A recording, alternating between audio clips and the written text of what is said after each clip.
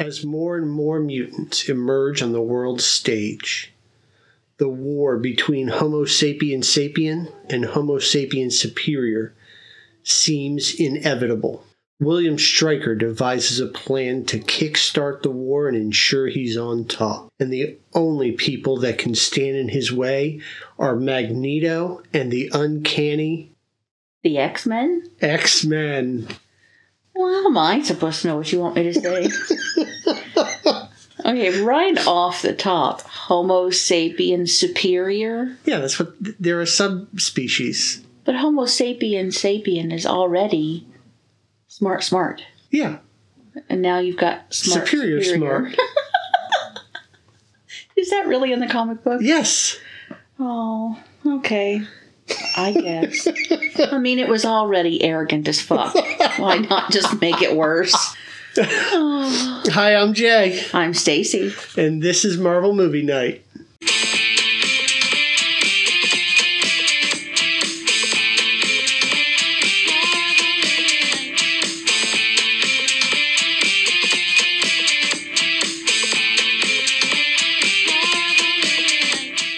This week on Marvel Movie Night, we watched X2, subtitled X-Men United, although you don't ever see that anywhere. No, it should have just been called X-Men United. It would have been better, yeah. I don't know what they were going for. It was 2003. Yes, 2003 movie, written by Zach Penn, directed by Bryan Singer, same director as the first movie. Oh, I know why that sounds familiar. Never mind. And notable actors, of course, Patrick Stewart, Hugh Jackman, Halle Berry, Ian McKellen, Anna Paquin, Rebecca Ramone. Potato. And you haven't heard it both ways. Quit that. We said her name like 10,000 times. And so many more actors in this movie. Yeah, you don't forget Alan Cumming. I know you don't know who he is. But he's kind of a big deal. A big deal? Yeah. Okay, so what do you think they spent on this movie, babe? I don't know. Less than $100 million. Nope. What? 110. 110? 110 million. Really? Yep. It grossed 214 domestic, 407 worldwide. Wow. Opening weekend made 85.5. And spent 2 weeks at number 1. And it didn't even have any Wolverine took us in it. And the Wolverine took us that you wanted was not there. Oh, I thought it was this movie. I guess not. Darn. I mean, really, I was waiting for it. The whole movie. So movies you may have heard of that it competed with in the theater. Yes. Matrix 2. Ugh. It was a very popular movie. I know. Until people saw it.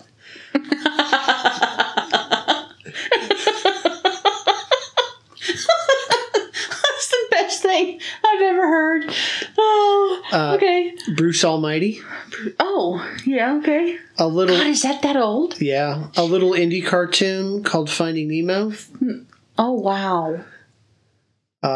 Anger Management. God, we're old. Yeah. What else? Feel pretty. Too Fast, Too Furious. Oh, Gagaman. The second in that saga. Of 30. Terminator 3. No way. Yeah. Dude. Wow.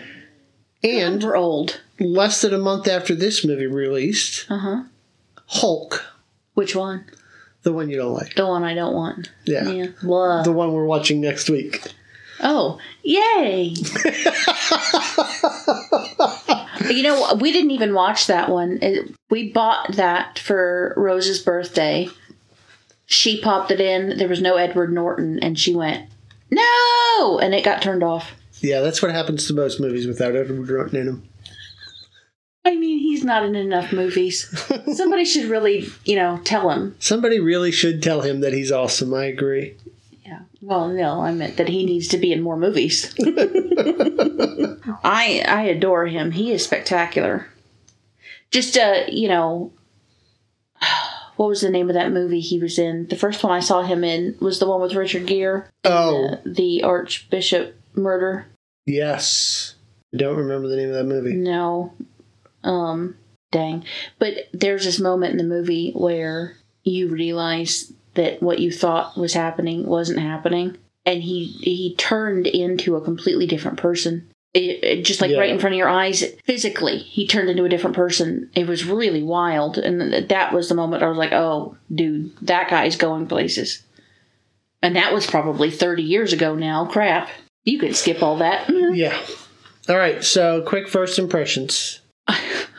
I hate it that I really, really loved this movie. I really liked it. These are so much better than all the other ones. It was solid. X-Men might be my thing. I love you. You already loved me. This movie is exactly what I've been asking for. The kids, 2003, you must have been gone or something. I didn't get to see this movie. I didn't know anything about it. This is what I've been asking for. It was mostly story. Yeah, May of 2003. I don't think I was back from Iraq yet. Yeah. Well, you'd be the only reason I would have watched these anyway. And I'm going to pick it apart. I've got problems with it. Of course you do. What is this? But I thought I was the one that didn't like this. This was a solid movie. It was. There was the right amount of action. It was almost entirely character driven. Yeah. If you are a fan of the books, because of the interpersonal relationships that these characters have, this movie should not disappoint you. And I will say, I didn't even notice until the end of the movie when somebody got thrown. You know, the thing I complained about in the other movie. It still looked a little bit stiff and awkward, but was not as bad as the first one. Yeah. But you've got Magneto as a heroic villain. Yeah, well, which is confusing, but that's why I like him. You've got delving into Wolverine's mysterious past. You've got Rogue struggling with the use of her powers and her inability to touch people she cares about. Yeah, that's so. And that really that puts a whole story in your head of how her life's going to go. Sorry to talk over you. I was excited. Storm showed the fuck up. Yeah. In a big way. Yeah. This movie ticked all my boxes. All right. So we don't have a whole lot of... Let's just dive in. Okay. We get our Marvel Entertainment opener for this movie, which we said we'd keep track of. And we start with Professor X giving us another explanation of mutants and evolution and... Yeah, he's not going to do that every time, is he? I don't know. We don't really need that every time. And then we jump to a tour of the White House, wherein Nightcrawler is attacking the president. It was Alan Cumming. And I haven't seen this in a while, and I forgot what the hell was happening, and I was very upset that they had Nightcrawler as a bad guy off the bat. Yeah. Nightcrawler is one of the truest white hats of the X universe. Well, now that I've seen that whole movie, it makes sense.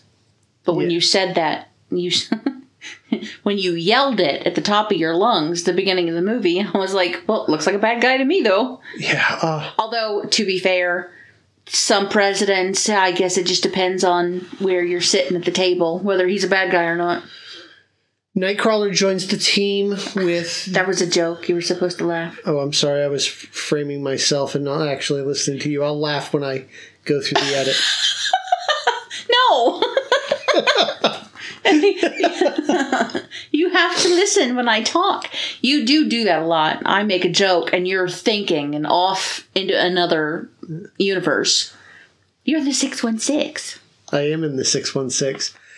Nightcrawler joins the team with the Giant Size X-Men relaunch.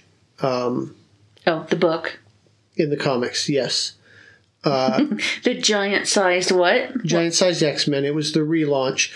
The book faltered. That title just makes me laugh every time you say it. Oh, okay. The book faltered. They went into a period of reruns, and then after a couple of years, they relaunched the book with Giant Size X-Men.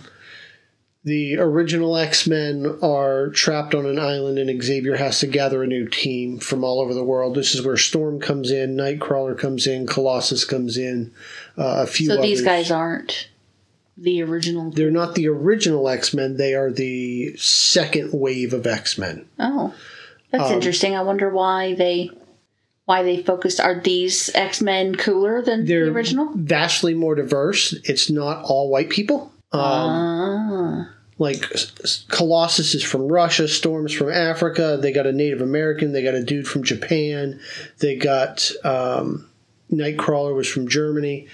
Like Xavier went all over the world. Okay. All that to say, Nightcrawler comes in then. He was born with a tail. He's actually Mystique's son, but we don't find that out until much later. Born with a tail, looks like a demon. Has to join the circus in order to survive. The important thing to note is that he's devoutly religious. Yeah. So he looks like a demon, but he's super Catholic, and this drives his entire character. And the way he looks. And the way he looks. He has Enochian carved all over it. Well, no, that is not... in the movie. In the movie, he's got Enochian. In the books, he's blue and furry. He's got, not like beast furry, but slightly furry. Okay. Wolverine often calls him the furry blue elf. Why is Wolverine so rude to everybody? That's just the way he is. He's also super into swashbuckling and Errol Flynn movies. Ooh. And so a lot of times you'll see him with one sword in each hand and then another sword in his tail, and he's going to town. Like, do we get to see him sliding down any sails with a hand? In some of the books, yeah. Oh, yeah. That's the signature move right there. And one note on his teleportation, every time he teleports, it smells like rotten eggs. Sulfur, you mean? Sulfur and brimstone, yes, because he actually teleports through a hell dimension.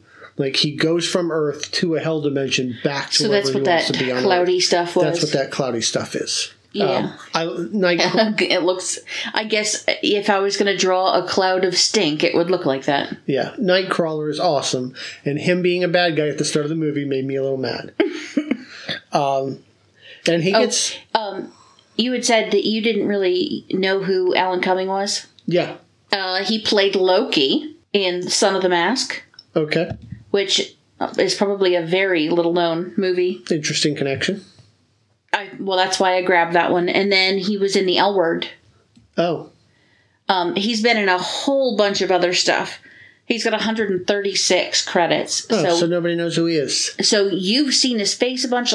Everyone else knows who he is. I don't know how you've escaped. No, he has a very distinctive. He has a very distinctive face. He's one of those guys you recognize immediately by the way he moves, even. Yeah. So I just wanted to throw that out there so that you. The attack goes pretty well. Like, he tears up that guard. Mm-hmm. And almost stabs the president before he gets shot, and then he poofs out of there. Actually, he bamfs.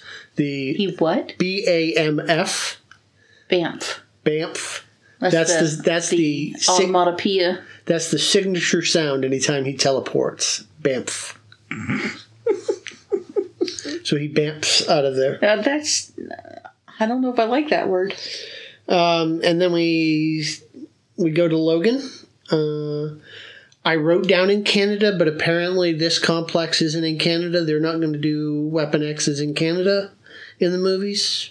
Oh, I didn't even notice. It looked like that complex was in America, because otherwise, why would one of our generals be running it? Yeah. So, somewhere cold, Wolverine is finding the Weapon X complex near a dam in the snow, not Canada. Yeah. Alkali Lake. Oh, yeah, that's what it was. The name of the location. Is that a real place? Alkali Lake is in Colorado. Well, there you go. Let that be a lesson to you. Next time you see snow, don't think Canada. No, I think Canada because that's where Wolverine is from. Well, and that's where Weapon X happened. Well, you're the only one that knows that. I literally am not. Okay, Okay. Real quick, Scott Summers. You've Yes. been calling him Superman this whole time. I don't know if he actually ever played Superman, but he's the guy from Dead to Me that we've been watching. Yeah, so Logan's at Alkali Lake in Colorado, not Canada. Not really much meat in this scene. No, I didn't know what was going on. That was for comic book readers, clearly. It wasn't for comic book readers because that's not where the fuck it happened. It didn't happen at Alkali Lake? No, it did not. It happened in Canada. Well, okay, but why did they have him doing that? I didn't know what was going on. The only reason to have that scene is so that later he can say the place is abandoned, and Jean can say, well, the surface is abandoned, Logan. You should have gone underground. Oh, okay. Wolverine would not have left that place until he fucking explored every possible creek and crevice. Yeah, it doesn't make a lot of sense to go all the way up there. Okay, anyway. Yeah, so Wolverine is not driving all that way to look at an abandoned building. Yeah, because he's coming from New York, right? From New York, yeah. To look at an abandoned building for 10 fucking minutes, decide it's empty, and leave. Yeah. That's not... No. Well, I mean, any halfway intelligent person would dig around. Yeah. And it's kind of nitpicky. We're at the friggin' first 10 minutes of the movie. Yeah. Whatever. But that's not how Wolverine behaves. It's actually an opportunity for just to get one of the females to get a dig in on how dumb the guy is. Possibly. I don't know. Which, that would be a complete reversal from the last movie. Yeah. But then we go to a museum. Storm and the gang, but Storm primarily is giving a tour on the museum. Yeah. For half a second, I was confused. I was like, did they get jobs? What's happening here? We were probably supposed to recognize some of the kids in the crowd. Well, I didn't. They weren't important in the last movie, so I didn't. But Storm's given a tour. Scott and Jean are both there. Jean's telepathy is starting to act funny, and they call that out. It's on the fritz. It's on the fritz, yes. All of this is building towards the reveal at the end, which you didn't catch, so I'm going to wait until the end to talk about it. I didn't catch something? Yeah, oh yeah. How do you know I didn't catch it? Because you were confused by the end. Oh, and you just let me sit in that confusion and didn't bother to tell me? You wiener, I swear to God. I mean, I'm... Okay. Bobby and Rogue have slipped off to the cafeteria with John, who is going to be called Pyro, who was never, ever one of the X-Men, either as a student or as an adult. Well, he didn't seem much a part of the action of the movie anyway. He is one of the... you'll remember when I was talking about the Brotherhood of Evil Mutants, how there was a pyrokinetic that was part of them. Yeah, that's him. That's him. Okay. Well... Full-grown ass adult. But they gave him a little bit of a how did he get over to the bad side sure, he got a story arc. Absolutely. Which is what they need to do. They need to do that with the bad guys so that I care. And does it take anything away from the character? Probably not. I don't think so. It just... I know, it's not how it was in the book. I get it. I have to learn to adopt Stephen King's philosophy.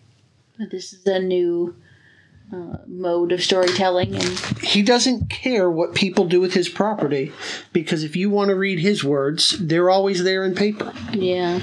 And if somebody wants to completely reinvent something he's created, then good on them. Well, half the time he's the one helping with the screenplay anyway.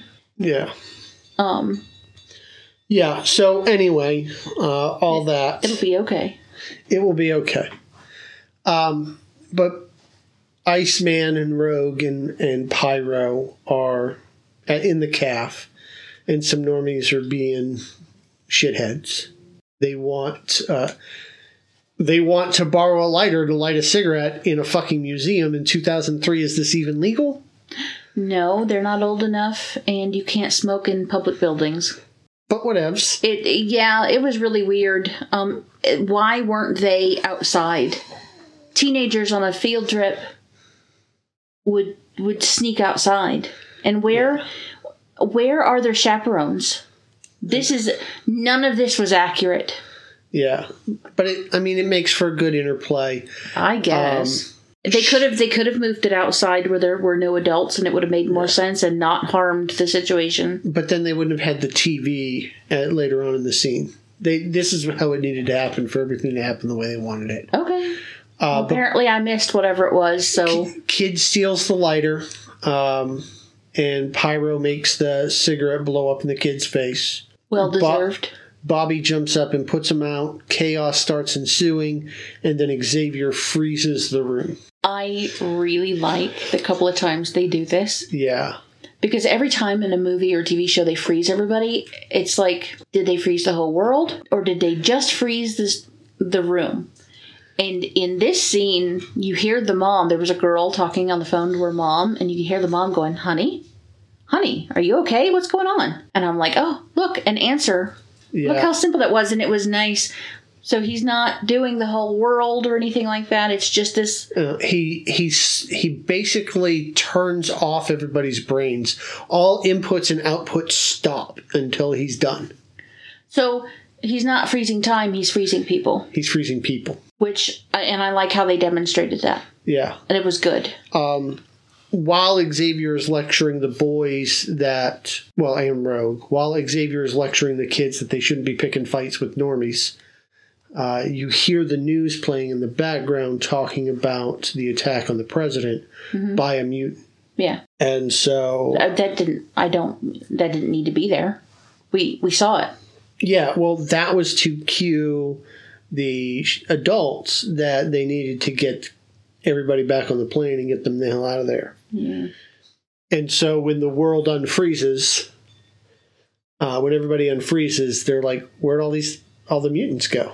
So then we cut back to the president with William Stryker talking to the president, trying to get him to authorize a special activity. And Senator Kelly walks in, re-Mystique, because we know Senator Kelly is dead. Yeah. Stryker is super zeroed in on Westchester. And to note... Which is New York.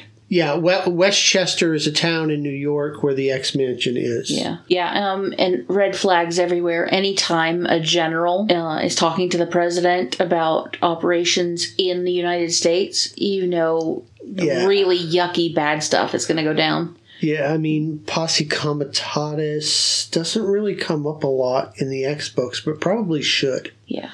Maybe you explain that for people who don't know what that is. Posse Comitatus is, it's the rule that says that federal troops cannot be used to police American citizens. It's an interesting thing if you feel like doing the research on it, but it's the reason why when federal troops get called in to support civilian activities, they generally don't carry their weapons except to protect them and their equipment. National Guard can carry a weapon and can be used to police. Because they're state troops. Because they're state. They serve as the state militia, but federal troops can't. It's an interesting nuance. Sometimes you'll also hear Title 10, Title 32. That's going way too far into... So my question is, are they getting away with that by assuming mutants aren't citizens? They're like enemy combatants? I think that they are getting away with these militaristic actions on American soil against U.S. citizens because that is a nuanced understanding of some rules that the writers aren't aware of or that they need to ignore for story's sake. Yeah. I feel like, these days you can say that it's a national security issue. Sure. Which, technically would be accurate in this situation because they are, any super people... If they go the wrong way, are a national security issue. And it's easy to see why people would fall in line with the government when they say we need to keep these guys separate. Well, and 2003 is post-Patriot Act, so if it's true now, it was true then. Yeah. Fair enough. Okay. Yeah, I just don't like it. Anytime you get soldiers involved, you know that torture or something yucky is going to happen. And... I realize you're a soldier, and I insult you when I say that, but I don't care because it's true. If soldiers ever say, don't be afraid, we're here to help, run. You know what I'm saying? Yeah. I mean, in the movie world. Probably not in real life, but I wouldn't go off with soldiers in real life either, but that's just me. Another cool thing to note is Stryker's assistant, Yuriko. She comes... She looks mean as fuck, doesn't she? Oh, yes. She comes very... she comes with a lot of comic history. Her comic book, her code name is Lady Deathstrike. Okay. That's a name. Yeah. A lot of history to her, heavily tied into Wolverine's time in Japan. They were on and off again, kind of romantic with each other. Well, he's got a lot of chicks in the back burner, doesn't he? He's lived a long life. Doesn't he have a girl that he's mourning, though? Yes. Her name is Yukio. I hope I'm pronouncing that correctly. And he's got a foster daughter with her, and that's a whole nother story. Do we get that in the movies, or is that we something get that I know? in one of the movies, okay. kind of. Because I couldn't remember if it was in a movie or if it's something you told me. Anymore, it's hard for me to know the difference because I have pictures playing in my head when you tell me these stories, and then I get confused. Yeah, but Lady Deathstrike is a character with a very complicated story that's an on-again, off-again hero. And you could do a dissertation on her life story. Seems like you could do that with all of their life stories. And to call her up for this role, to be a brainwashed bodyguard for Stryker. Was she a bodyguard? I thought she was just an... Assistant/bodyguard, yeah. She's his dembe. Well, I guess. I didn't really get that. It seems really... Does he know she's a mutant? Yes. So later on, we see the circle on the back of her neck, and... So he's controlling her. He's controlling her. Oh. Well, how very Jim Crow era of him. Yes. Yeah, that feels icky. Yeah, there's the analogies for all of the civil rights are very strong in this movie. Yeah. And we'll get to them in their time. After the scene in the Oval Office, we cut to a scene where Bobby's trying to kiss Rogue and telling her that she won't hurt him. Don't put it that way. That sounds... Well, Bobby's pushing harder than she is. Okay, but you're making it sound rapey. Okay, not rapey, romantic-y. Yeah. He's trying to convince her that he'll be okay. Yeah. Yeah, you made it sound a little rapey. Fair. It was kind of sweet. Yeah, okay. I mean, because who wants to have a girlfriend or boyfriend that they can't smooch on? No, that's fair. And this is super key to who Rogue is. Yeah. Here's the thing, though. She should be practicing touching people without automatically using her power. That's what I would be focused on if I were her. I would be taking, like, the strongest people in my class and practicing touching them so that... Well, and this is key to... This is important about Rogue. She comes to Xavier because Xavier says he's going to try and help her learn to control her powers. And nothing Xavier does helps her to gain any control at all. Well, because she would have to do it. Well, but Xavier helps people with their powers all the time. He gets in their head and he helps them find ways to control their powers. Her power is completely involuntary. And so she is stuck being devoid of human touch her entire life. Yeah, I don't know. It seems like with practice that could be... It would seem like that, but unfortunately her power is completely involuntary. And practice as she might, she never learns to control it. Well, I would need to see that. Well, I need to see... I've got 80 years of comics for you to read then. No. This is a montage moment. Okay. Not comic books for decades. But the super cute teen almost kiss moment gets interrupted by the sound of a motorcycle. because Wolverine's back. Yeah. She jumped up like, Daddy's home! Yeah. It was adorable. It was. But clearly her boyfriend was not digging that.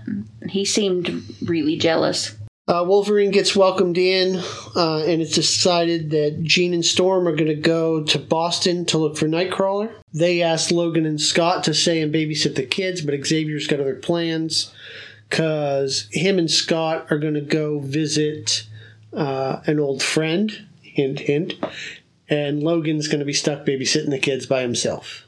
Babysitting. I mean, in this case, it is kind of babysitting because they're not his kids, and there are some of them that are pretty young. Yeah. Why aren't there... There need to be more adults in this place. There do need to be more adults in this place, and some adultier adults. Yes, please. Yeah. Some of these kids are too young to be... That's illegal, first of all. You can't have one adult with that many children, especially if they have superpowers, because if they decide they want to do something, there's not a shit thing he can do to stop them. I'm telling you, me in grade school with superpowers, I would have been terrible. Yeah, like... I was already awful. But with superpowers, man, nobody would have stopped me from doing anything. Like, when you look at the mechanics of it, Xavier really is the only one that's, like... that should be trusted with that many kids, because he can turn them off. Yeah, here's the thing. I've always kind of disliked him, but the more I pay attention to the movies as we're watching them, the more I don't like him. Oh. He has too much power, and he's assembling a child army. He is. He's Dumbledore's army all the way. Here's the thing. No. Dumbledore's army... okay, fair, yes. They drafted themselves. Yes, okay, that's fair, yes. He's like... He is actually assembling people. From all over the world. Here's my problem, right?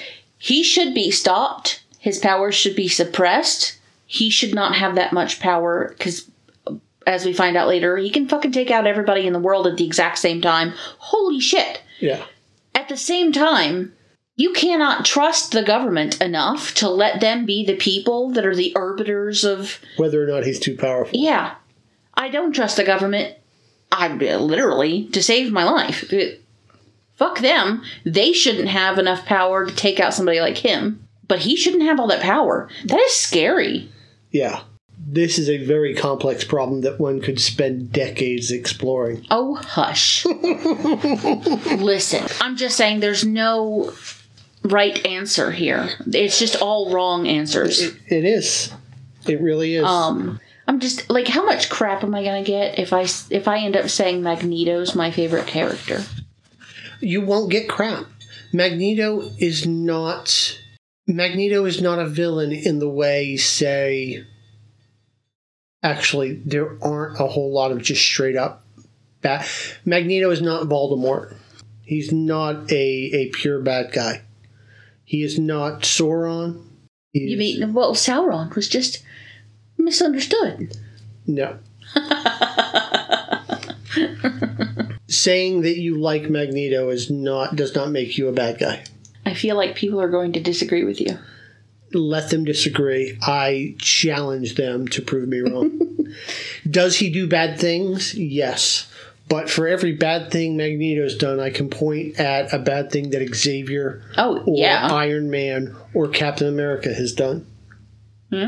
Or Blade, or... Yeah, Blade's a fucking murderer. Serial killer. Yeah. Deadpool's just fun. But he's also, like, he is literally a mercenary. They call him the Merc with a mouth. So after they devise the battle plan, we go to Stryker visiting Magneto in his plastic cell. And we see him dropping some acid, some kind of chemical on the back of Magneto's neck, and making him super compliant. Yeah, I don't think that was acid. No, but it hissed a little bit, is what made me think acid. It hissed a little bit when it hit the back of his neck. Yeah. It's obviously some kind of mind-controlled drug. I really like... I got pretty excited about Magneto's cage. Yeah. But they fucked up. Because Stryker's dumbass is wearing metal glasses. And... I know that he's got, like, power over him right now, but when he first walked in, Magneto could have just stabbed him to death with the temple of his glasses. Sure. It was very much feeling like Hannibal Lecter's cage in the middle of the gym or whatever it was in the movie. Do you remember? Oh, yeah. And I felt like, okay, so definitely he's absolutely breaking out of this. Somebody's going to get fucked up later. They were taking such care to not give him things to be able to manipulate, but I kept seeing I'm like, oh, well, he could totally do this, or he could do... I was in there trying to escape for him. But can we talk about the baton that the guard is carrying? Sure. It is the most ridiculous thing I've ever seen in my life. Is that made out of glass? Is he really think he's going to tap somebody in the head with a piece of glass? It was either glass or a really hard plastic, and he's beating the shit out of Magneto with it. Yeah, but... Like, it is demonstrated that this is a common occurrence, that they are torturing and drugging Magneto to get information from him. But it looks like he's carrying around a giant glass dildo. And smack somebody with a piece of glass and it's going to shatter. I don't care how thick it is. You're going to... Okay. That was a little... he didn't even use it in this scene, but it was threatening. Then let's assume it was plastic. It really wasn't, though. I'm telling you, they went on AdamandEve.com and got a giant dildo and used it for their movie. No shame. Well, no, I'm not shaming anybody. It's just, it was obscene. So then we go to Logan going into Cerebro. He's got a cigar in his hand. He's smoking a cigar, and Xavier threatens to turn him, to make him spend the rest of his time thinking that he's an 8-year-old little girl if he doesn't put the cigar out. So he puts the cigar out in his hand. So he puts the cigar out in his own hand. Because he's too lazy to turn around and go put out the cigar in an appropriate place. I mean, it hurts, but he heals. Yeah, but so he doesn't leave any ash anywhere. Have you ever been burnt by a cigar or a cigarette? That is intense pain. Yeah, well, maybe it's like eating wasabi for Logan. It was weird, and I wasn't into it.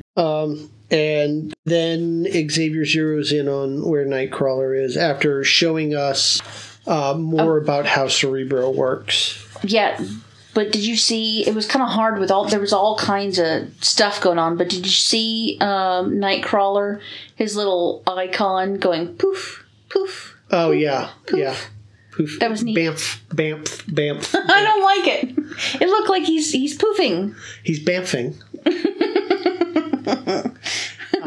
But it took me a minute to interpret what I was seeing, and then I could see him hopping. Yeah. So there is a place that Xavier can't access with his brain. Well, yeah, like I said, when Nightcrawler teleports, he goes through another dimension. Yeah. So this is just Xavier looking at planet Earth, and he wouldn't be able to follow him into another dimension. It was neat looking, though. It was very neat. And I caught that Nightcrawler's praying over a rosary when they finally zero in on him. Oh, yeah? Yeah. I didn't notice. Yeah. Kurt Wagner is pretty cool. Wolverine wants Xavier to go back into his mind and help him find some stuff. And Xavier's like, no, I could hurt you. You're going to have to do some of this on your own. Yeah. Thanks a lot, bud. Yeah. Wolverine's like, you promised. Xavier's like, nah, some things have to be figured out on your own. Yeah, what is he even here for? This is exhibit number 1073, why Xavier is a dick. Yeah. I hate that it's Patrick Stewart being the dick, though. I know. I don't want to dislike him. But damn, I mean, how hard is it to just gently, tap into somebody's brain and look around a little bit? You'll invade a whole room full of people's brains. Against their consent. Or without their consent. Sorry. Yeah, fair enough. Without consent, you'll just jump into the minds of a whole fucking museum full of people. Which is another reason why he's kind of oogie. But you won't help out a person who's asking for help. Yeah. Dick. He could have done that in a way that didn't harm him. Yeah, dick. Yeah. And then we cut to Mystique becoming Yukio so that she can sneak into Stryker's office. She gets on his computer by using his voice. So we learn more about how Mystique's powers work, which...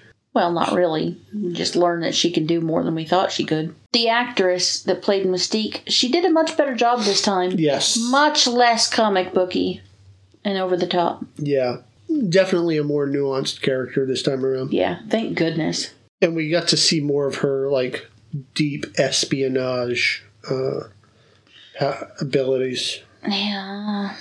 I feel like they approached how she was going to rescue Magneto in a way that I would not have done it. Yeah, well, we'll get there. But Stryker's got a shit ton of files on mutants. I kind of wanted to go back and re-look at those files because it called out a lot of mutants' names, and I didn't have time to catch all of them because it flashed so quickly. Well, you should have paused it. I should have, but I don't like to interrupt a narrative flow when you're watching a movie. I really don't. Well, it doesn't bother me any. But we do see that he's also got a file on the mansion at Westchester itself. And then when you go in on that, he's like studying Cerebro and he's got plans to make one of his own. Yeah, which, why? I know now, but why would you do that? Yeah. Because you could make the building, but you don't know what the machine itself does. How would he have gotten that information? He got it from Magneto. Well, how would Magneto know? Magneto knew enough to sabotage it, so he had to have some idea of what was going on. How would he?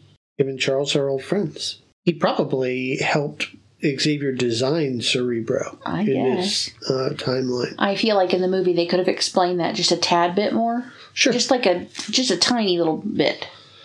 And then Yukio starts coming in, and Mystique disappears just in time, pretends to be the janitor, and gets away.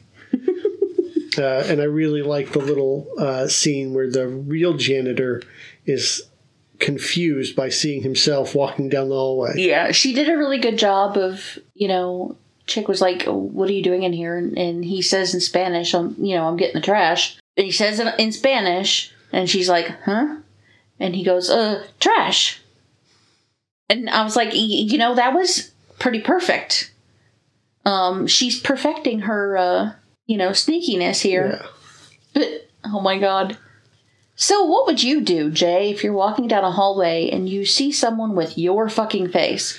Well, I know a man named Brian Hubbard who told me exactly what to do.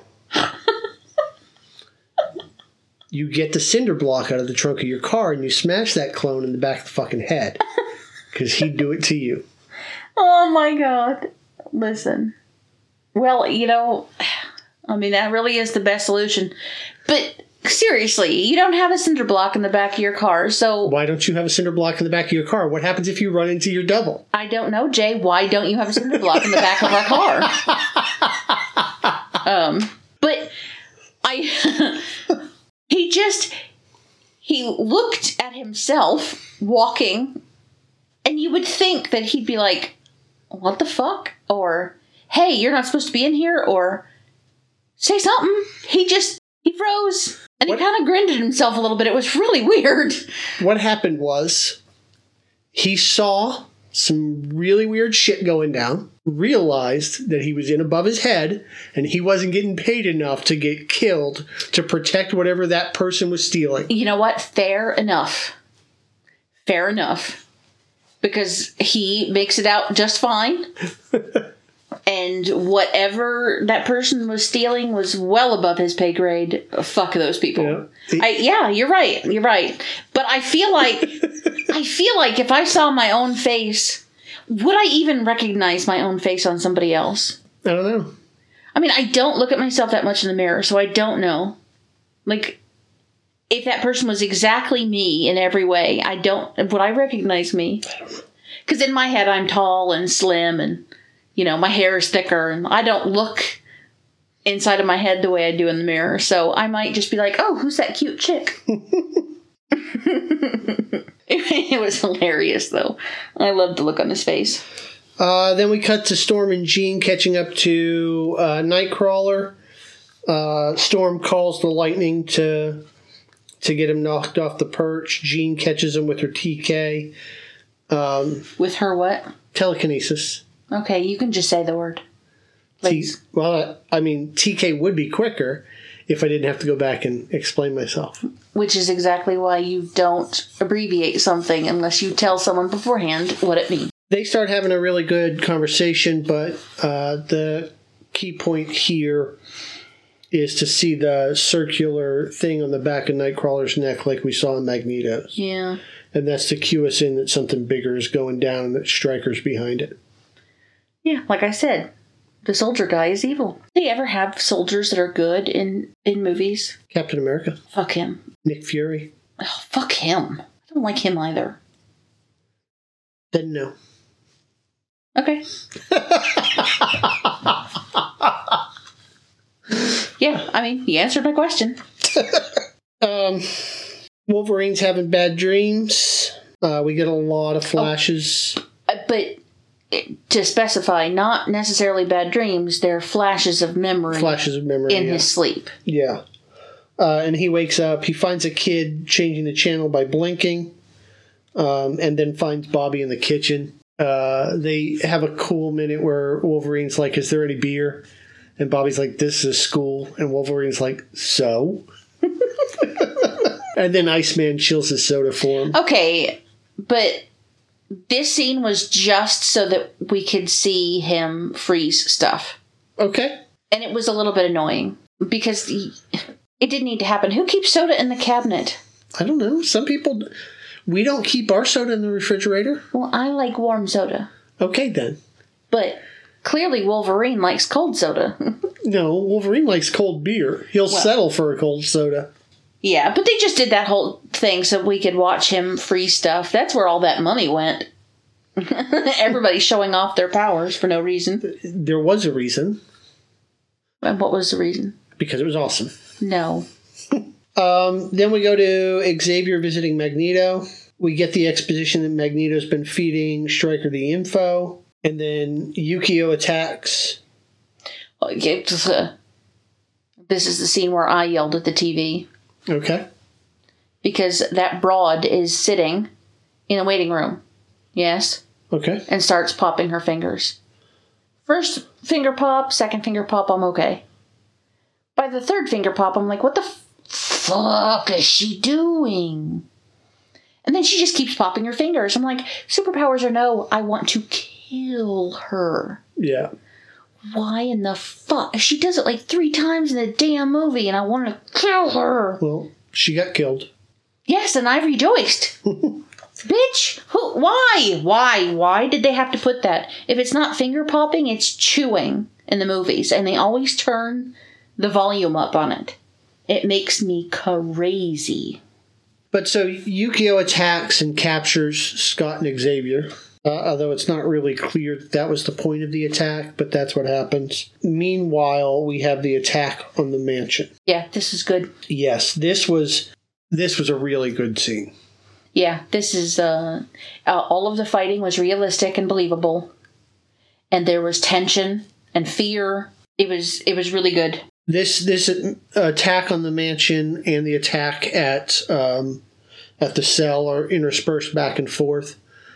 And I get to see why you think Kitty Pryde is so cool. Yes, we get some really good appearances of some of the other mutants. That's a superpower I'd be really excited about. I've always said flying right off the top, but being able to nope might be a lot better.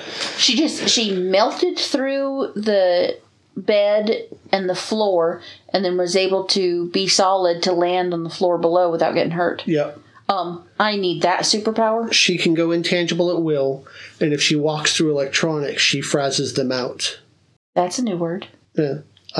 Maybe I just made it up. I don't know. She shorts them out. Yeah.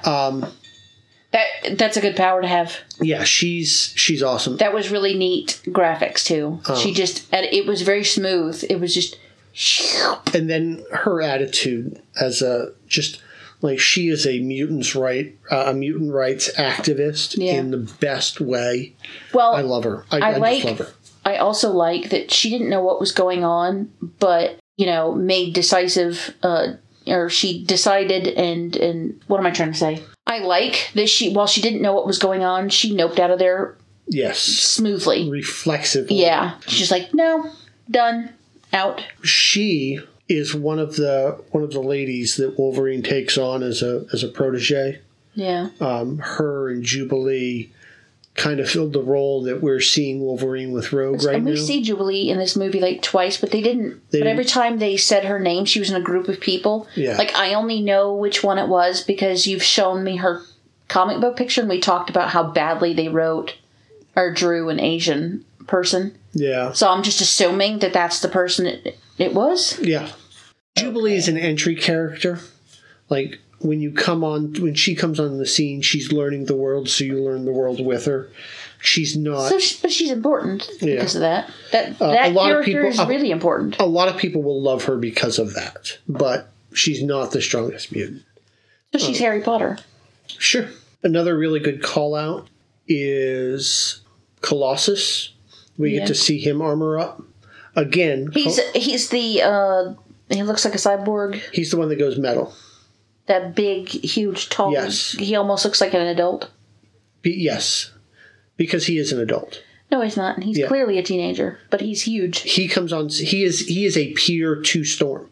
Not in the movies. And Kitty Pryde has a super crush on him for a very long time. Well, who wouldn't? Yeah. He's an artist. He's a very loving, soft-hearted person. He grew up on a collective. He grew up on a collective in Siberia. It's like the same thing. Yeah. Ish. But he's a gentle giant. He's a really good guy. They picked a pretty attractive dude to play him, too. Yeah. But like, guy next door kind of looks. Those are the two major call-outs that I saw during that attack. Wolverine's going berserk and killing people left and right.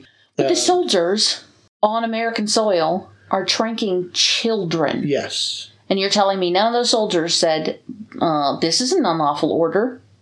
I'm not allowed to be doing this. What the fuck? Maybe they're not like soldiers. Maybe they're like black ops contracted. Still, they would know that what they were doing was wrong. Blackwater guys. Even Blackwater guys have to have a conscience. Yeah. They're tranking little children. Yeah, no. That's... And those three... And kidnapping them. Yeah, 3 or 4 trank darts at the same time. Not knowing the dosages. Yeah. You could kill some of those kids. Yeah, probably. I mean, they're not thinking about stuff like this, but Jesus Christ. But they're just mutants, so are they even people?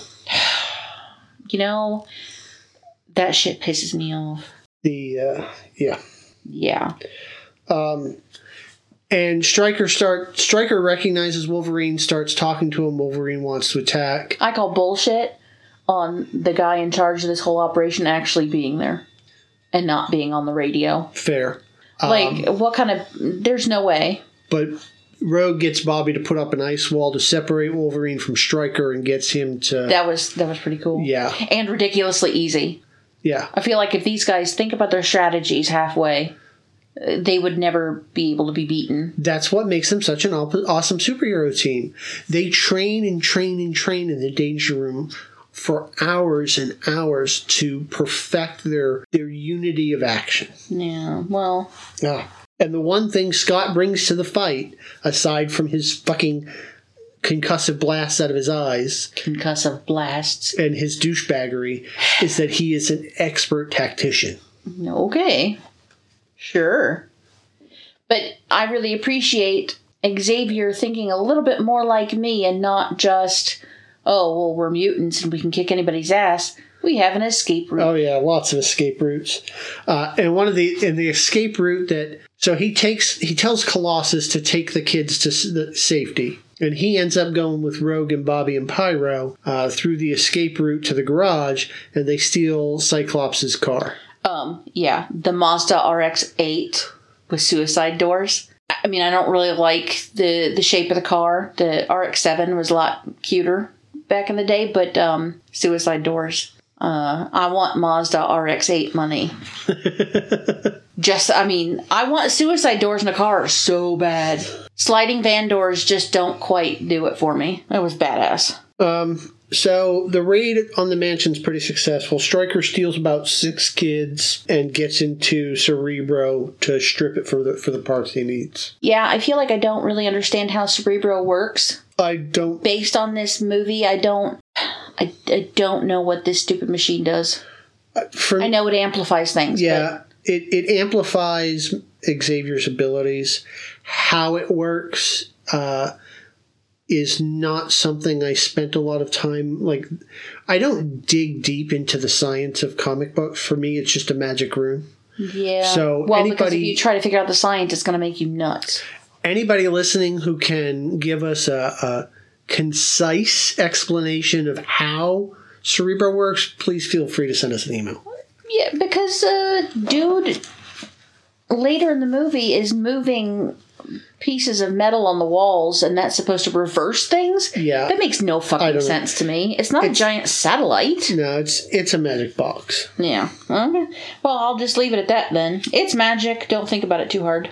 So then we cut to one of the security guards at a bar, and Grace shows up and starts hitting on him. She says her name is Grace. We all know immediately it's Mystique. Yeah. He doesn't catch on until after she drugs him. Well, he never catches on. She flirts with him hardcore. She drugs him. She takes him to a bathroom stall and injects him with some shit. I think this is when I was on IMDb when this happened. Yeah, possibly. Because Lario, the guard, Uh-huh. I kept thinking he looked familiar. Lario kept, he was bugging the crap out of me. He looked so familiar, but not quite right. Okay. So I was on IMDb while that was going down. Turns out that the prison guard for Magneto is Benny from Supernatural. And you'll know Benny because he's the Dean relationship that I ship the most. Benny and Dean were supposed to be together. I love Cass, but Benny's the dude. Okay.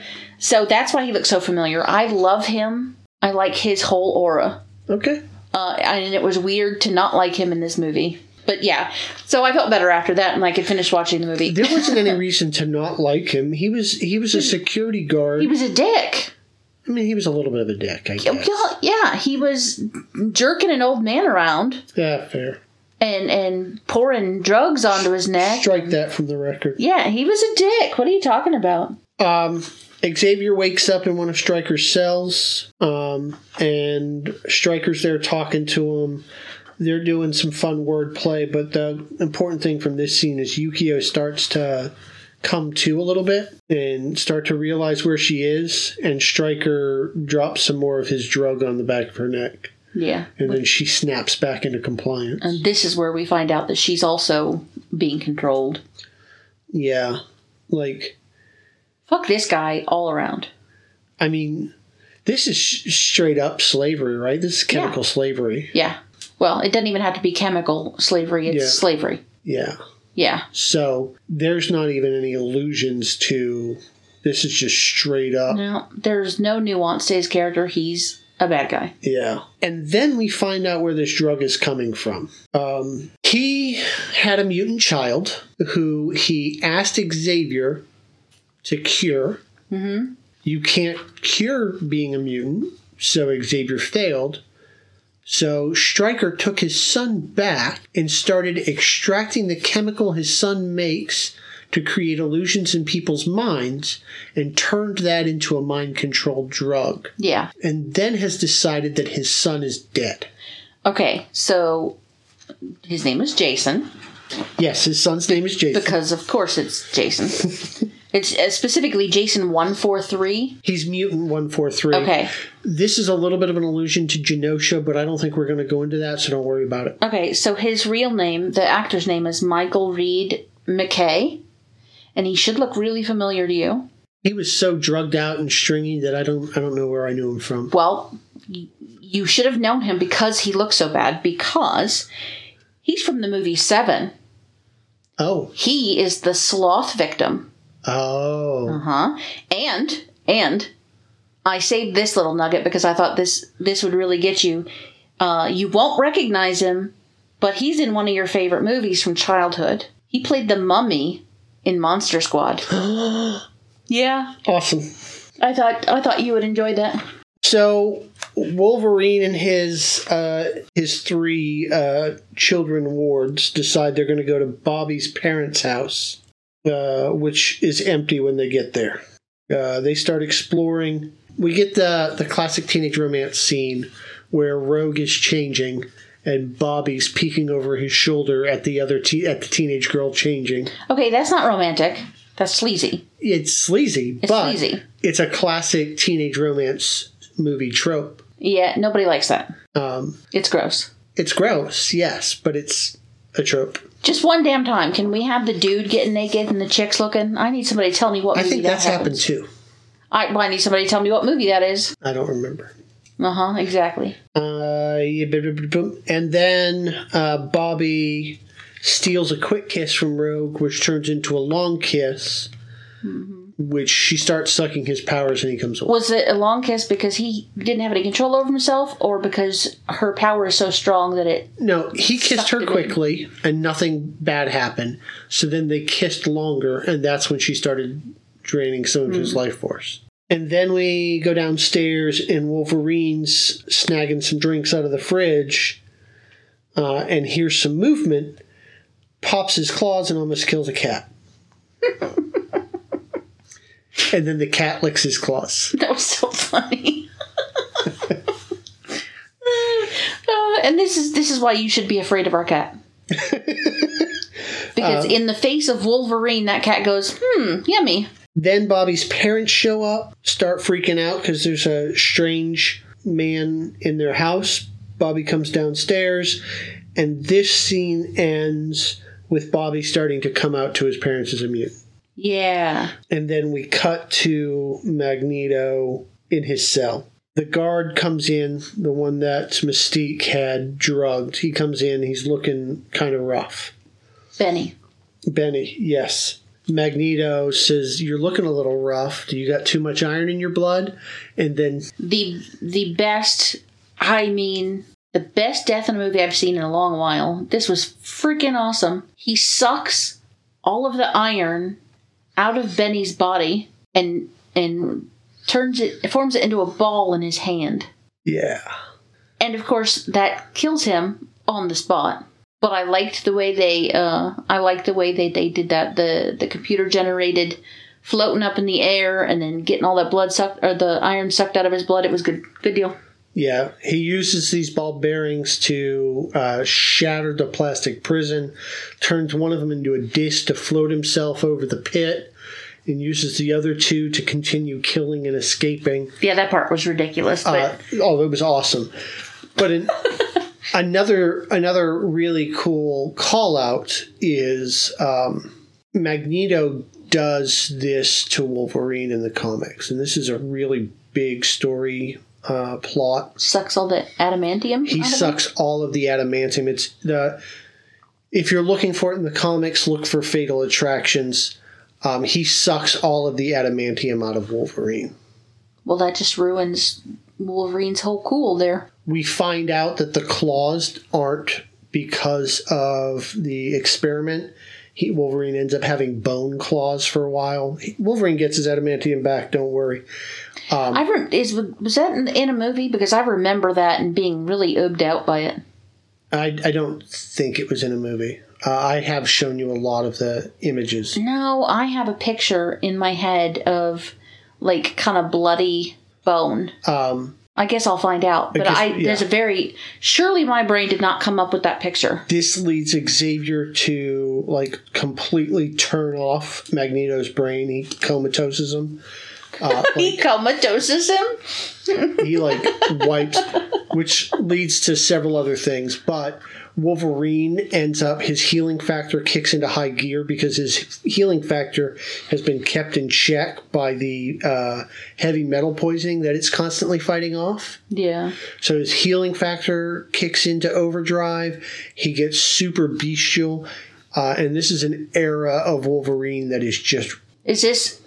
Wolverine's like a blue hairy guy, isn't he? No. That's Beast. Why do I always think Wolverine in the comic books looks like Beast? I don't know. Does Beast have the same hairdo? He does have the little tufts. Yeah, I think that's what it is. But anyway, so Magneto doing that to the security guard and pulling the iron out made me think of that, and it gave me feels. Were you all tingly? I wasn't tingly, no. So your Peter sense wasn't tingling? No. My Peter sense wasn't tingling. Okay, So then we go back to the Drake's living room. This scene pisses me off. Bobby's brother's getting a little jealous about the attention. He goes upstairs and calls 911. Fucking little brothers. And Bobby's mom asks him, have you tried not being a mutant? And I'm pretty sure most gay people or anybody in the Alphabet Mafia have heard this before in their lives. Have you just tried not being gay? What the bitch, what do you think being a mutant is? Yeah. It's not like I chose it. Same, it's an allegory for the gayness. It absolutely is. Absolutely, because this is the exact same story I've heard a million times. And it's important to note here that later on in the comics, Bobby Drake actually discovers that he's gay himself. Well, he doesn't discover it. Well, he spends most of the comic books trying to have relationships with girls and actually kind of being a little bit of a cad about it, like playing up heterosexuality because he's wrestling with his homosexuality. And so later when the comics are allowed to actually start exploring, he ends up coming out. And so that him as a homosexual character in the comic books coming out to his parents and experiencing this exact at what point do you just smack your parents' heads together? That's probably a question a lot of people have faced. I mean, what the... This made me so angry. I just... But it is scenes like this. It is the exploration of themes like this that make me love the X-Men so fucking much. Yeah. I mean, if people who like the movie have the ability to use this and apply it to other examples, maybe they'd be a little bit more sympathetic. But I feel like that's not what has gone down. No. Well, I don't know. I don't know. I mean... I like to think that if you grow up with these ideas, that it helps you to be more open to people who are different from you. High school you would not have agreed. High school me had some very bad influences also. Yeah. Well, I mean, so the comic books weren't enough to do that. Fair. Maybe it helped when you started... thinking for myself. And that's the key there. You have to have that foundation. So the cops show up. Yeah, thanks, little brother. Somebody slice his head off real quick. There's some tension going on, and Pyro decides the best way to handle this situation is to start setting shit on fire. Yeah, well, yeah. Logan gets shot in the head. Yeah. Excuse me. What the fuck? Because the cops are, like, totally overreacting. He gets shot because the cop says, put your knives down, and he literally says, I can't look. They're a part of me. And then he pops. He didn't even just, like, shoot him to disarm him. He shoots him right in the middle of his fucking forehead. Yeah. I mean, and then we're back to the race allegory there. Yeah. He just shoots him. And that's all I'm going to say about that. So then we get the fight. Yeah, and it's important to note, I said it out of order. Pyro doesn't start throwing fireballs until after Logan gets shot in the head. Yeah. But the fight starts going. Rogue has to suck power from both Fireboy and Iceboy to control the fires and put them out. I'm sorry. You said that in such a way. And then the Blackbird starts landing. Jean and Rogue have shown up. And right as the Blackbird starts landing, Wolverine wakes up. Because adamantium skull. I'm surprised he even got knocked out by the bullet to the forehead. Well, I mean, his brain's not made of adamantium. He got knocked out. Let me pop you in the head with a tennis racket and see if you stay awake for it. Then we cut to an illusion in Xavier's mind. Stryker's son Jason is starting to play games with him. Yeah, I didn't catch that little girl wasn't a little girl at first. Okay. I didn't realize what was going down there. I feel like I should have, but I didn't. Then we see the Air Force coming in on the Blackbird. They want them to stop their flight and be escorted to an air base. Yeah, what was that about? I mean, they were an unauthorized flight. This is a normal course of events. Well, why wouldn't they, seeing as they are people who are that other people are prejudiced against, why wouldn't they do that as legally as possible? The plane should be registered and they have to file a flight plan. I don't know. And then they wouldn't have been accosted, I assume, if they'd had a regular flight. There's a reason we have rules. Because you're going to fly into somebody else or be in their path and fuck them up or whatever. Yeah. It's not like they don't fly below the radar. They're up there with all the other planes. And if you know that you're more likely to be treated unfairly, maybe you follow the rules a little bit more closely so that you have less reason to be fucked with. Well, I would think that, especially in this situation with the airplanes, because the government, you're going to get caught. Yeah, the government absolutely is going to shoot you down, and nobody would protest at all. Especially after 2001.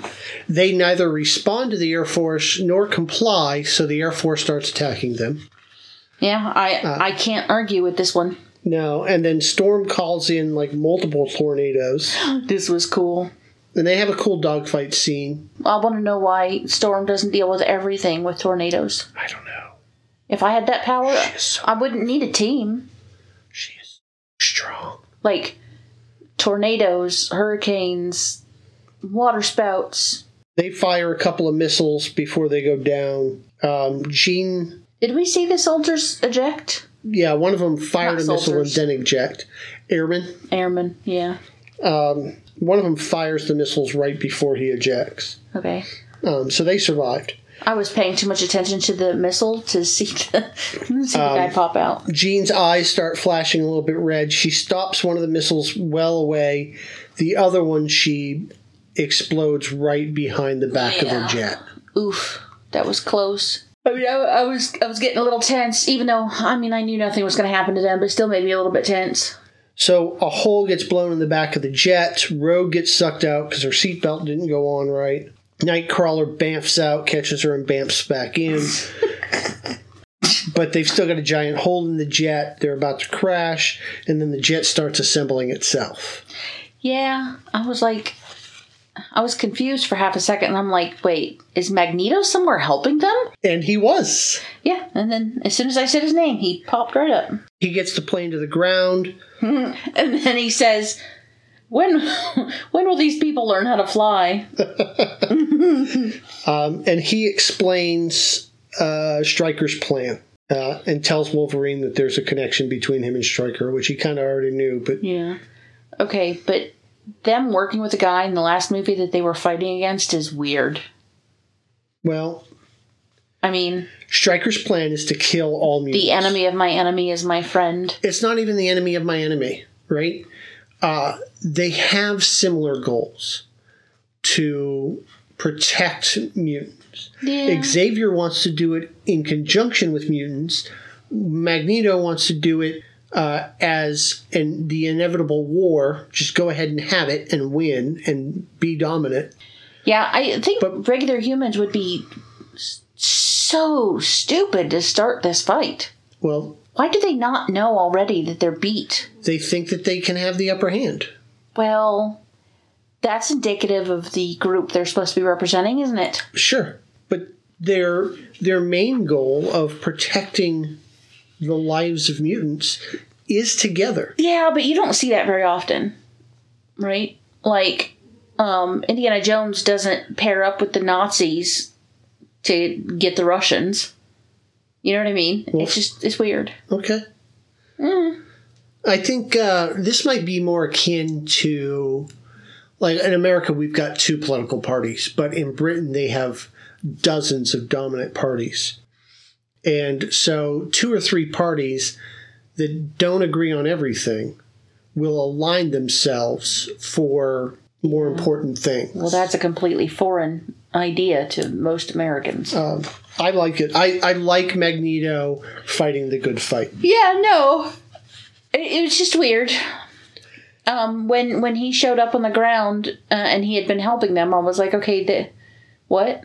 Normally when you're watching a movie, there's black and white, bad guys, good guys, and there's no subtlety in between. But, I mean, it's cool. I like it. And so before they go into battle, we do get a scene with Jean and Logan. And Jean tells Logan that girls flirt with the bad boy, but marry the good guy. Well, she doesn't speak for everybody. I'm the bad boy? No. Oh. No. And I mean, some girls marry the bad guy and learn their lesson, hopefully. And then he kisses her, and she says, don't make me do this. And he says, do what? And she walks away. Okay, don't make her do what? I have to tell him no? Feel for him? She already feels for him. Oh, I don't know. Him kissing her is not going to change But anything. it's very clear in this moment that she has chosen Scott over Logan. But she's doing it in a way where she can change her mind. Because if some dude came up to me and stuck his face to my face, I would injure him. Yeah. She's Lori Grimesing it a little bit. Yeah, I don't like it. Yeah. Just tell him to fuck off. But she's like, oh, I'll have him as a backup. I don't like it. On the Blackbird, on the way to the fight, Magneto and Mystique are fucking with Rogue. Again, I feel the need to point out that Mystique acted as a surrogate mom for Rogue in the comic books, and this relationship makes me unhappy in the movie. Her being an antagonist to Rogue like this makes me very unhappy. Yeah. But also we get a scene on the plane where Nightcrawler tells Mystique that with her ability, she could hide all the time and blend in with the normals. And she tells him she shouldn't have to. Yeah. That was, and that covers a lot of the groups that this story is an allegory for. Oh, that's not on the plane. Before they take off, that conversation happens. Okay. But yeah, go ahead. I'm sorry. But, yeah, because, like, African American people who came out really pale historically have been able to pass. Some of them have passed as white. Can't see my air quotes, but you know what I mean? Yeah. But you shouldn't have to get treated like a human being, but... Yes. And same goes for some masculine presenting gay guys and feminine presenting gay women. You can pass, but you shouldn't have to hide yourself just to get treated like a human being. Yeah. And she said it in that way. It was very subtle, and I was pretty impressed that her acting had come up so much, because I don't think she could have pulled that off in the first movie. And then she goes to Wolverine's tent, pretending to be Jean Grey. Well, don't ruin it. We don't know it's her. It's Jean Grey that climbs into his tent. And Wolverine knows it's not her. He doesn't know it's not her at first. And then he kicks her ass out of bed. You're messing up the whole story. Jean Grey crawls into Wolverine's tent and is all smoochy smoochy. And he's like, oh, I'm into this, yay! And then he lifts up her sleeve and sees the scars that he left from the last movie where he stabbed her. And then he's like, get off of me, bitch. The way you told it, it's all spoilery. I mean, they've probably watched the movie already. But he didn't know it was her right off. Fair enough. He was into the smooching, and then he was like, I better check. And then you fussed about her having scars. Yeah. Then on the plane with the taunting, Magneto tells Pyro that he is a god among insects, and starts planting the seed to win Pyro over. He's laying it on really thick. I feel like only a teenage boy would fall for that. Sure. Like, he plays with fire. It's really not that magical. They start discussing the battle plan for the assault, and Magneto says he's not going to leave it up to chance. So then we see Wolverine walking up to the door, allows himself to be captured, gets brought in, and for the second time in less than 5 minutes, we get but it's actually Mystique. And then she starts kicking some ass. They invade the compound. Storm and Kurt are going to go after the kids. Wolverine decides to go after Stryker by himself, leaving Jean and the rest to go after Cerebro. While he's walking around here, since nothing was going on, I could really look around at what's going on. His uniform, I realized the uniforms that they're all wearing are way better than the stuff that I've seen in comic book pictures and stuff. They're all fully clothed and look like they're fully protected. And And they're actually uniform, so they look like a team. Why don't they... I feel like they don't keep doing this. Well, or the other X-Men movies are back in time because they like to drive me crazy. Yeah, the First Class movies are earlier in time. These are really good uniforms. And especially, I especially liked Storm's, the way they brought the cape in so she could fly, although they don't show her flying, but no, it was there. I enjoyed it. I agree. Yeah, but he's they look kind of soldiery, but they should look uniform. They should look like a team. Yeah. It makes them look more cohesive and more intimidating, like we've got our shit together and we know what we're doing, you know? Yeah, absolutely. So then we get a scene where Scott finally makes a reappearance, and he attacks... Where's he been? He was captured. Grabbed? Yeah. Okay. With Xavier. And he's obviously under mind control because he attacks Jean and Magneto and them. Jean says, I got this, and Magneto's like, this is one lover's quarrel that we don't want to be a part of. And they slip off. Yeah, that was a really clever way of saying, get me the fuck out of here. The two of them fighting would not be pretty.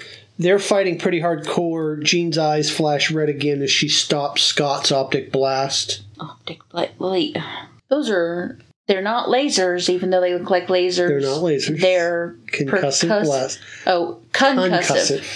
Not percussive, concussive. Yes. Like, they need to do that better. And I don't like it. It looks like lasers, like Superman's lasers. They are solar-powered like Superman's. Oh, for Pete's sake. Okay, whatever. I don't care. Yeah. Anyway, she gets the little red flash in her eyes and is able to stop them. There's an explosion, which breaks the mind control for him and injures her a little bit. We get a quick flash that the dam is starting to break, and Stryker knows that his shit's about to collapse. But Jason is getting Xavier to... At this point, Jason has started getting Xavier to start looking for all the mutants, so we're on a time crunch. Wolverine finds the lab where he was injected with the adamantium, and we get a quick flash of that and the aftermath. Yeah. This is a scene that we see a lot in the comic books. We go back to that a lot. I thought it was done well. And Stryker walks in with Yukio. We find out that she's been bonded with adamantium too. She's definitely Lady Deathstrike. She definitely has a healing factor like Wolverine, which is the only reason why she survived the process. And then we get lots of less stabby, fight. Yeah, listen, did you notice? The thing about Wolverine that's been driving me nuts is that he has claws that come out from between his knuckles, and it injures him every time he uses them. Yes. He has to heal from it. And it hurts. Yes. Her claws are her fingernails at the on her fingertips, which makes so much more sense. Yeah. But hers are... Like, his are knives and hers are stilettos. Yeah. They look... Well, okay, they look feminine. They're kind of, like a rapier or a stiletto. They're slim, but holy crap, are they somehow more intimidating looking than Wolverine? Oh, they absolutely are. They look like stabby, scarier. I don't know why, because you'd think Wolverines are bigger and thicker and, you know. His are claws and hers are mechanically created weapons. Are they mechanically? In the books they are. And in the movie, I don't know. In the movie, they look like they're the same thing that he has, just... Longer, it's like the difference between dog claws and cat claws. The cat claws are sharper and scarier. Okay. And ouchier. Yeah. But I liked that though, because it makes more sense to me. Like the claws are the fingernails and then they just retract. It makes more sense. Yeah. And that was a really well done stabby fight scene. I was having secondary stabby feelings all over me. Every time, oh God, I can feel it again now. Every time she would just viciously, you don't fuck with women, because dudes will stab you, but a woman will stab you over and over and over and over again and enjoy the crap out of it. She just, my back hurts just thinking about it. She was stabbing him so viciously. And we think that he wins by drowning her. She comes back into the fight. No, we didn't think so. Because I was like, well, I guess she needs air. But I knew she was coming back. They always come back. They always do. She's got to do a final jump up and stab him the fuck over and over and over again. But he ends up winning by injecting her with Chekhov's liquid adamantium. The liquid adamantium in that little crucible, which is square, which doesn't make any damn sense. You wouldn't do that. It needs to be round so that there aren't any corners for it to crust in. It looked like water or gel that had sparkly, swirly stuff in it. It didn't even look like metal. And he kept talking about how, well, he does in a minute, says that once it hardens, it's, what did he say? Unbreakable. It's unbreakable on whatever. But you see, as the metal is bubbling, there's parts, or, bits of metal that are dripping around all over the place, not hardening. And it just looks like melted crayon all over the place.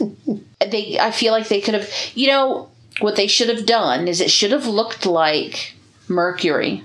How they did the Terminator? Yeah. How he looked like Mercury when he got split open. That's what it should have been. The melted sparkly crayon was not doing it for me. And I feel like it wouldn't have killed her either. I don't understand why that killed her. It didn't make a lot of sense. And it was coming out of her tear ducts. Yeah. Which makes no fucking sense. Your body cavity is not connected. Yeah, I'm not defending that kill. It was not a good kill. I didn't like it. I would have liked the drowning better. Yeah. Because you can't heal from drowning if you're still in the water. That would have made more sense. We get a quick scene of Pyro and Rogue and Bobby on the jet, and Pyro wants to go join the fight. And then, about this time... Is this where... About this time, Xavier starts triggering all the mutants, and Magneto's tinfoil hat saves him. This part is really good, though.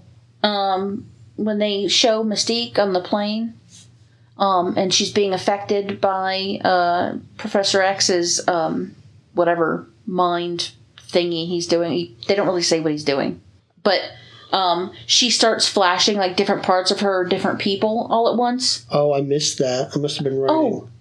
Oh my gosh. We're going to have to go back and look at it when you go back and look at the other thing. Because she looked like a crazy quilt of different people for a second. Oh, and then her face started switching. I'm sad I missed that. It was really good. It was almost seamless. That was worth the money they spent on it. Yeah, I mean, it was good enough that I made a note about it. So yeah, you definitely have to watch that again.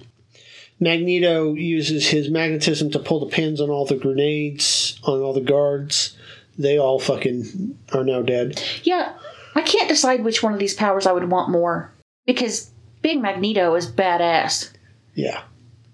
Being able to change the way you look is badass. Yeah. Being able to nope out of a room like Kitty Pryde did is badass. I'm really attracted to the whole slicey finger thing. I mean, if I had to pick, I would be in so much trouble. Because my go-to pick anytime somebody asks me that question is always flying, because that's the dream, right? And now that's the lamest of the powers. Almost. Yeah. I mean, because it's not even really it's an escape power. Welcome to conversations that us comic book nerds have been having since time immemorial. Okay, but our family has been having this conversation, our children's whole lives. This is the kind of thing that would start a 2-hour-long argument. Yeah. And honestly, I think I might have... Not that I've changed my mind so much, it's just that now things have muddied... Seeing this movie has muddied my answer, because I really don't know which one I would pick. Magneto stops Xavier from hurting the mutants, starts rearranging the panels in Cerebro. And whatever that means. And gets Mystique to pretend to be Stryker to tell Jason that there's been a change of plans. Yeah. Because now Magneto... Why didn't she just lob his head off?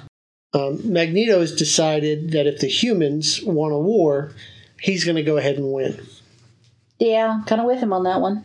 Fuck around and find out, guys. It's really hard not to be on Magneto's side sometimes. Is. Most of the time. I mean, even the stuff that he does I don't like, I understand why he's deciding to do things like that. I get it. Meanwhile, Logan catches up to Stryker, stabs him, and they have a little talk where Stryker tells Wolverine that he was a volunteer. Yeah. I think this is set up for more movie story later. I think this is the soldier voluntold situation. I don't know. This is not with the comics. I don't remember the exact line that this string goes. Again, it wasn't Stryker. It wasn't America. Yeah, they've messed the story up as they far as haven't messed it there. up. They've just changed it. Okay, fair enough. Wolverine, just alarms start going off. The dam is collapsing. Stryker, it's been collapsing for like 20 minutes now. Yeah, but it's getting serious. Stryker says that Wolverine can go with him and find out about his past, or he can die with his friends. Yeah, I don't like either one of those options. And Wolverine doesn't either, so he ties Stryker to the plane and goes to save his friends. Worst tie job ever. I mean, he chains him to it. Yeah. And it's pretty easy to slip out of. Oh, Stryker starts freeing himself, and that's when all of Xavier starts tapping into all the humans, and he starts feeling what he wanted for the mutants. The heroes are locked out of Cerebro. The only way to get in is to blow off the doors and would possibly kill all the humans and Xavier. Which I don't understand why. I don't either, because plot. But they taught... What do the doors have to do with the machine? It's part of the reflective panel when the door is shut.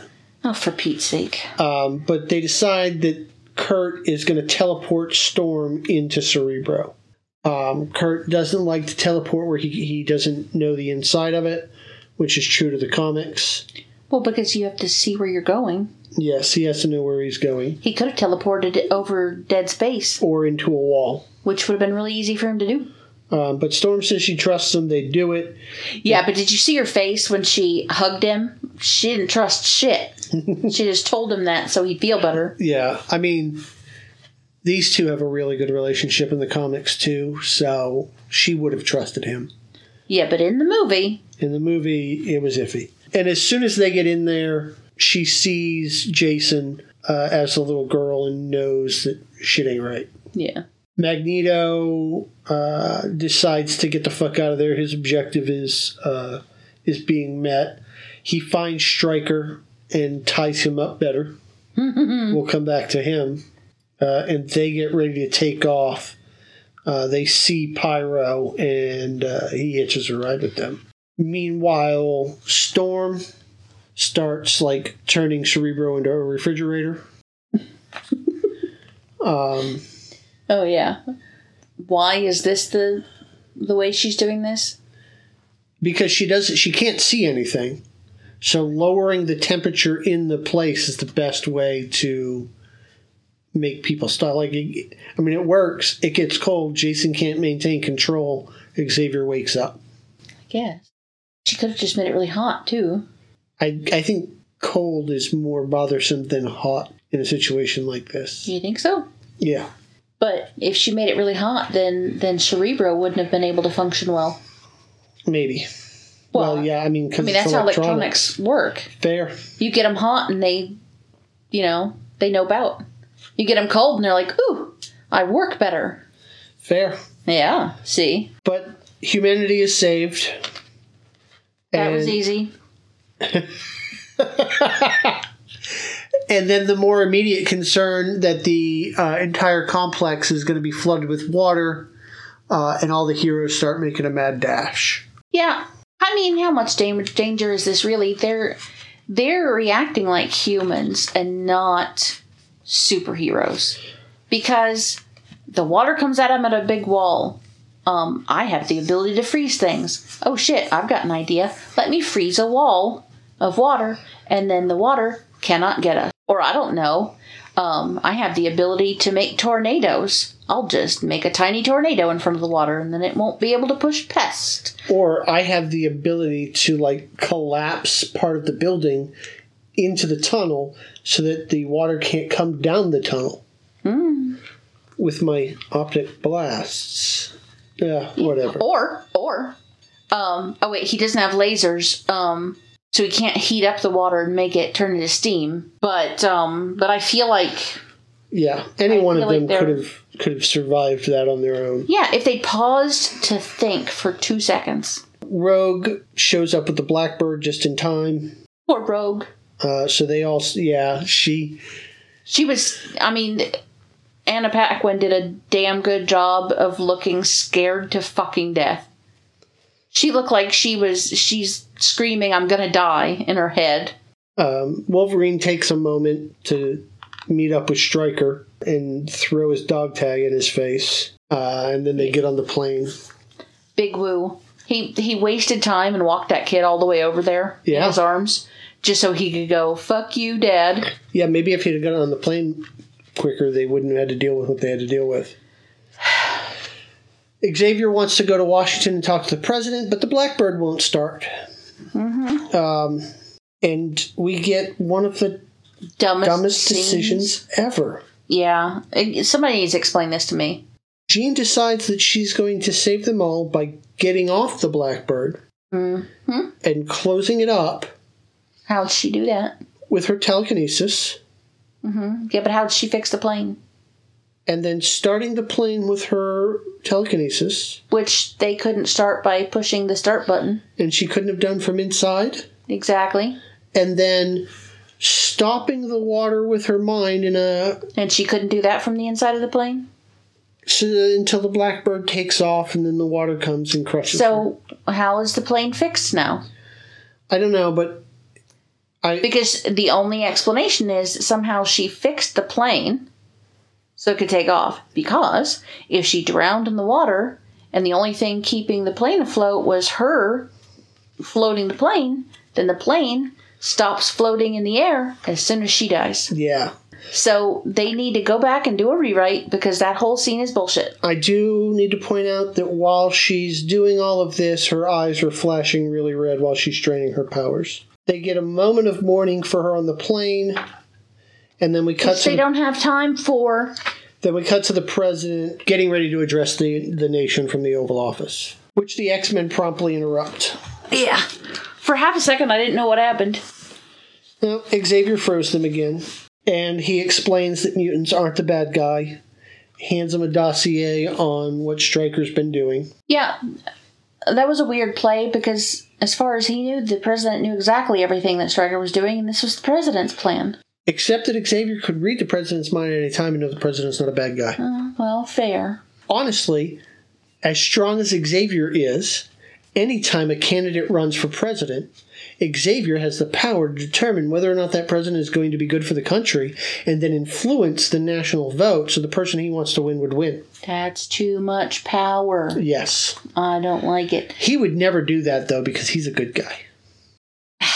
Why, from the tone of your voice and the expression on your face, do I get the impression that he has indeed in the comic books done such a thing? Not to my knowledge, no. But you insinuated it with your face. He has so much power that they occasionally have to kill him off and take him off the chessboard so that the other mutants can learn to, like, do their own thing without him. And then, of course, they bring him back to life because nobody stays dead. Because Supernatural got their ideas for storyline from the comic books, clearly. But the president decides not to, like, round up all the mutants and put them in prison. So we go back. Well, he decides because he knows he's not going to win. Possibly. We cut back to the mansion with Scott, Xavier, and Wolverine discussing the loss of Jean. They feel really bad about it. Obviously, they've lost someone they care about. Wolverine tells Scott that she had chosen him. That was fucked up. Excuse me. Her boyfriend didn't know that whole conversation went down, and he did not need to be told that. What Wolverine just did was say, hey, I gave her the choice to choose between you and me. And something intimate went down. I'm not going to tell you what it is, but she picked you. That was unnecessary. And then with no after credits scene, the last scene is cutting back to Alkali Lake, and there's a shadow on the water. Yeah, whatever that was. But we also get Professor X basically hinting that, or not Professor X, Jean Grey herself is talking. And we get the hint that she's not dead. Like somewhere, Professor X hears her brain and knows that everything's going to be okay. I didn't like that. Okay, so this is where the whole movie they've been telling us what was going to happen, and you didn't catch it because you're not a reader. Although you should have, because you've seen this story. Okay. What is Jean's code name sometimes? I thought Jean Grey didn't have a code name. Until? Oh, no. What? Phoenix. That's not Jean Grey. Yes. It's not the Jean Grey. It's not the same actress in the movie. No. Well, fuck them. How am I supposed to know this? Hold on. No. How am I supposed to know that that's the same damn person when it's not the same actress? Because it's the same character. How am I supposed to know that? So all of the times that her eyes have flashed red throughout this movie, we've been seeing the Phoenix Force starting to ignite. Oh, I'm sorry. I didn't know who she was because there's only one person in the entirety of moviedom that flashes red eyeballs. No, not the only person. Excuse me. But they've been letting us know that this is what's coming. No, they haven't. They've been letting you know, clearly, but they weren't letting me know shit. The only time in the books that Jean has been strong enough to stop Scott's optic blast is when she was the Phoenix. I know that I watched that Phoenix movie. I liked that Phoenix movie. Did they ever call her Jean Grey in the Phoenix movie? Yes. Did they? Yes. And had I seen these movies when I watched that one? Yes. No. I've never seen this movie before. The first time I ever saw this movie was Friday. I did not know that was the same damn person. So... Well, you just ruined that whole movie for me. So this is not the same instance? You did not tell me before. You told me she didn't have a code name. You lied. No. Go back and re-listen to the podcast. I told you that later on, when she becomes the Phoenix, she takes the code name Phoenix.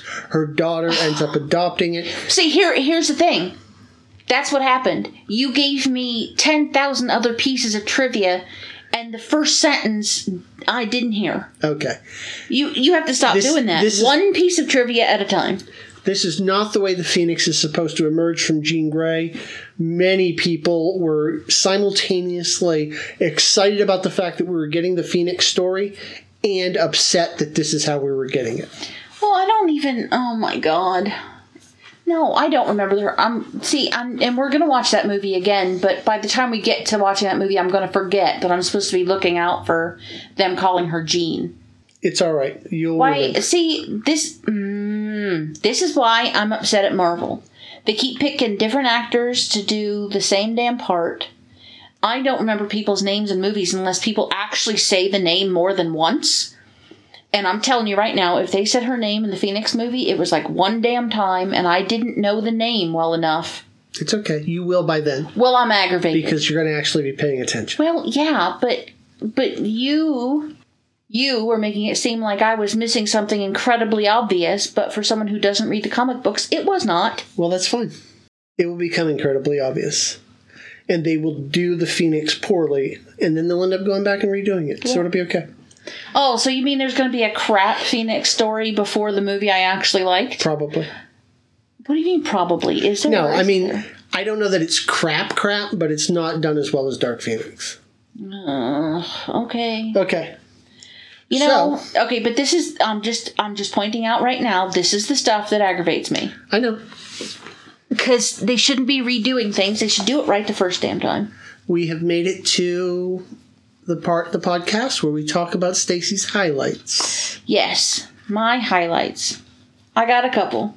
Good quotes from the movie. Sometimes anger can help you survive. Yeah, you know I like that one. Okay. And Nightcrawler's reply was, Faith can too. Shut up. And the other one, where'd it go? The other one was one that was spray painted on the wall inside of the abandoned building. Okay. I didn't see it. You read it out loud, and I was like, oh, that needs to be the podcast name. Nature Laughs Last. I like that. Because if you know me at all, you know one of my favorite movie genres is end of the world. Yeah. I've seen almost every end of the world movie, including some obscure ones from the 70s that nobody's ever heard of, that were amazing. I love it when everybody dies, but like one or two people. It's my favorite thing. I frequently daydream of being the last person left on Earth. And like the Twilight Zone episode, being alone on the planet with every book that's ever been written and plenty of time to read them all. And the running theme is that nature takes over rather quickly as soon as we all disappear. And without us, the planet is great. And I think our poor planet needs a break from humans because we're a disease and a scourge. But that's another podcast. So those are the two quotes that I liked. And I'm supposed to pick the best thing in the movie. Yes. You know, the computer-generated thing that I liked the most was the Mystique flipping around and being different people. You know, that was really well done. You know, it's hard to pick. I liked this movie enough that it's difficult for me to pick the best thing in it. I really liked Kitty Pryde noping out of bed into the downstairs. It looked good. It looked realistic. Oh, yeah. And not one time did I go, oh, that was a computer-generated thing. They did it really well. Mystique was better in this one, and she didn't look like some over-the-top comic book character.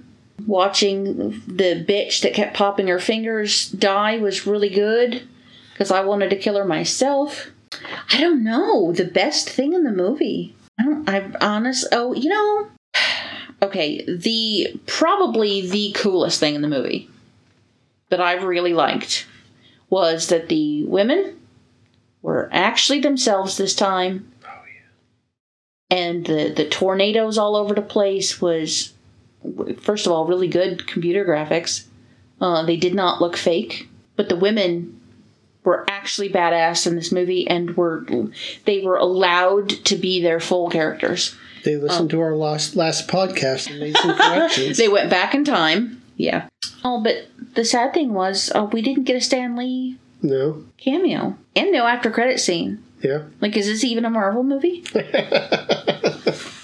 If we'd seen this in the theater, you would have made me sit there for 20 danged minutes for nothing. I actually really enjoyed this. It was story-driven. All the fight scenes made sense and weren't over the top. Everything made sense. Nothing jumped out at me that was like a plot hole or...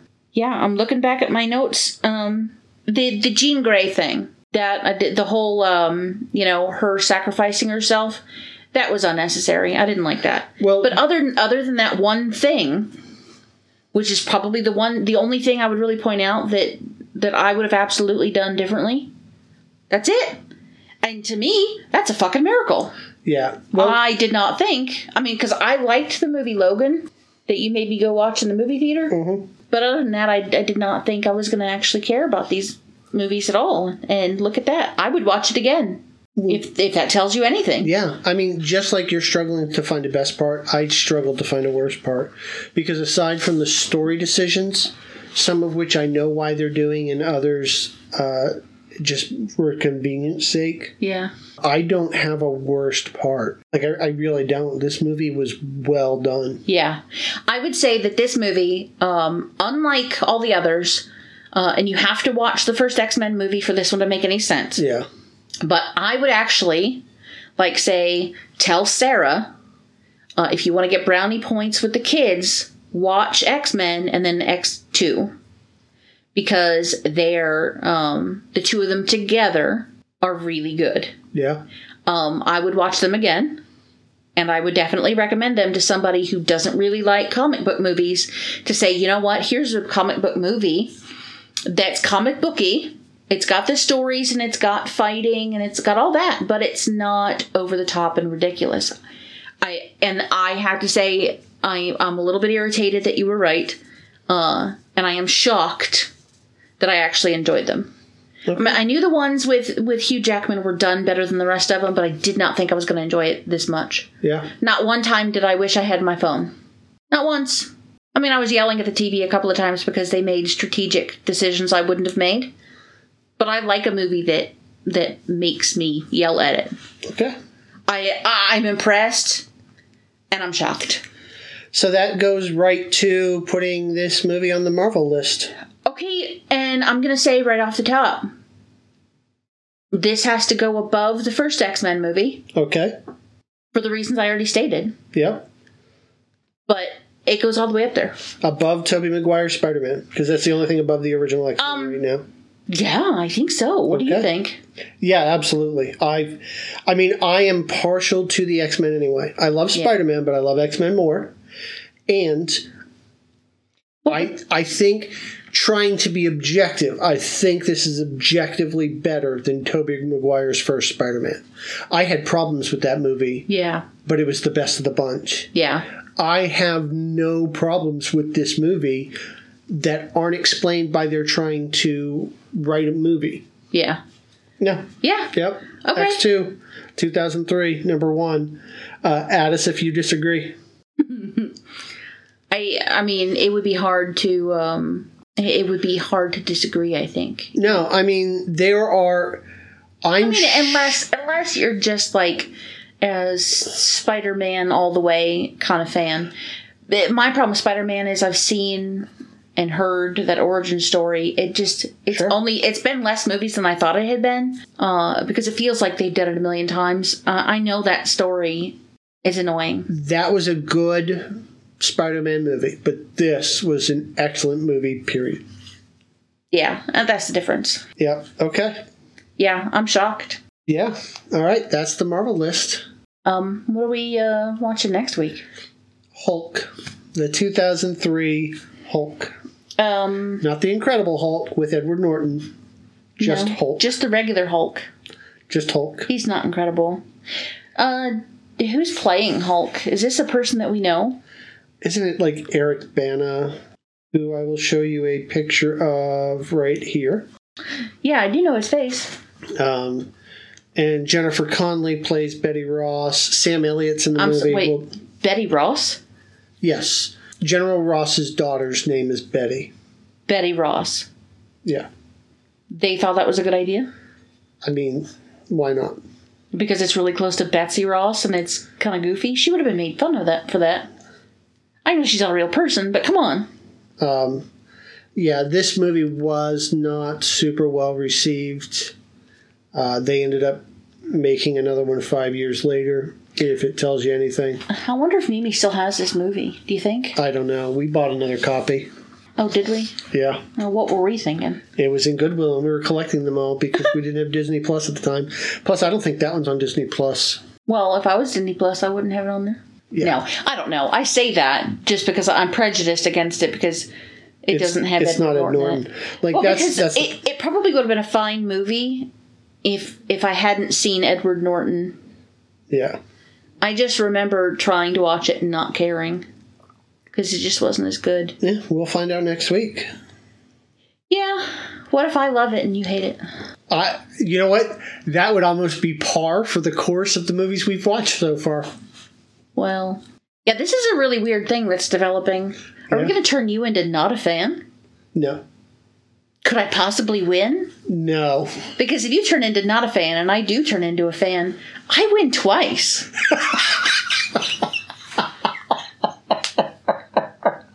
I like that. Let's go for that one. All right. Oh, if you want to explain to us why we're wrong about anything, or you could just praise our rightness and tell us how genius we are, sure. We're at Marvel Movie Night Podcast at gmail.com, or you can tweet us at Movie Night Pod, and we're on Facebook under Marvel Movie Night. Go ahead and give us some feedback. Let us know how we're doing. You know, and constructive criticism is acceptable. Yeah. We'll take it. And those links are in the show notes. If you're like me and can't spell. I love you. But please subscribe and comment on your podcatcher. That'll help other people find us. Podcatcher? Yeah, you know, like the Apple Podcasts or the Google Podcasts or Spotify. Did you just make that up? No, that's a thing. Podcatcher. Podcatcher. Yeah. How have I been listening to podcasts for like 15 years now and I've never heard that term? I don't know.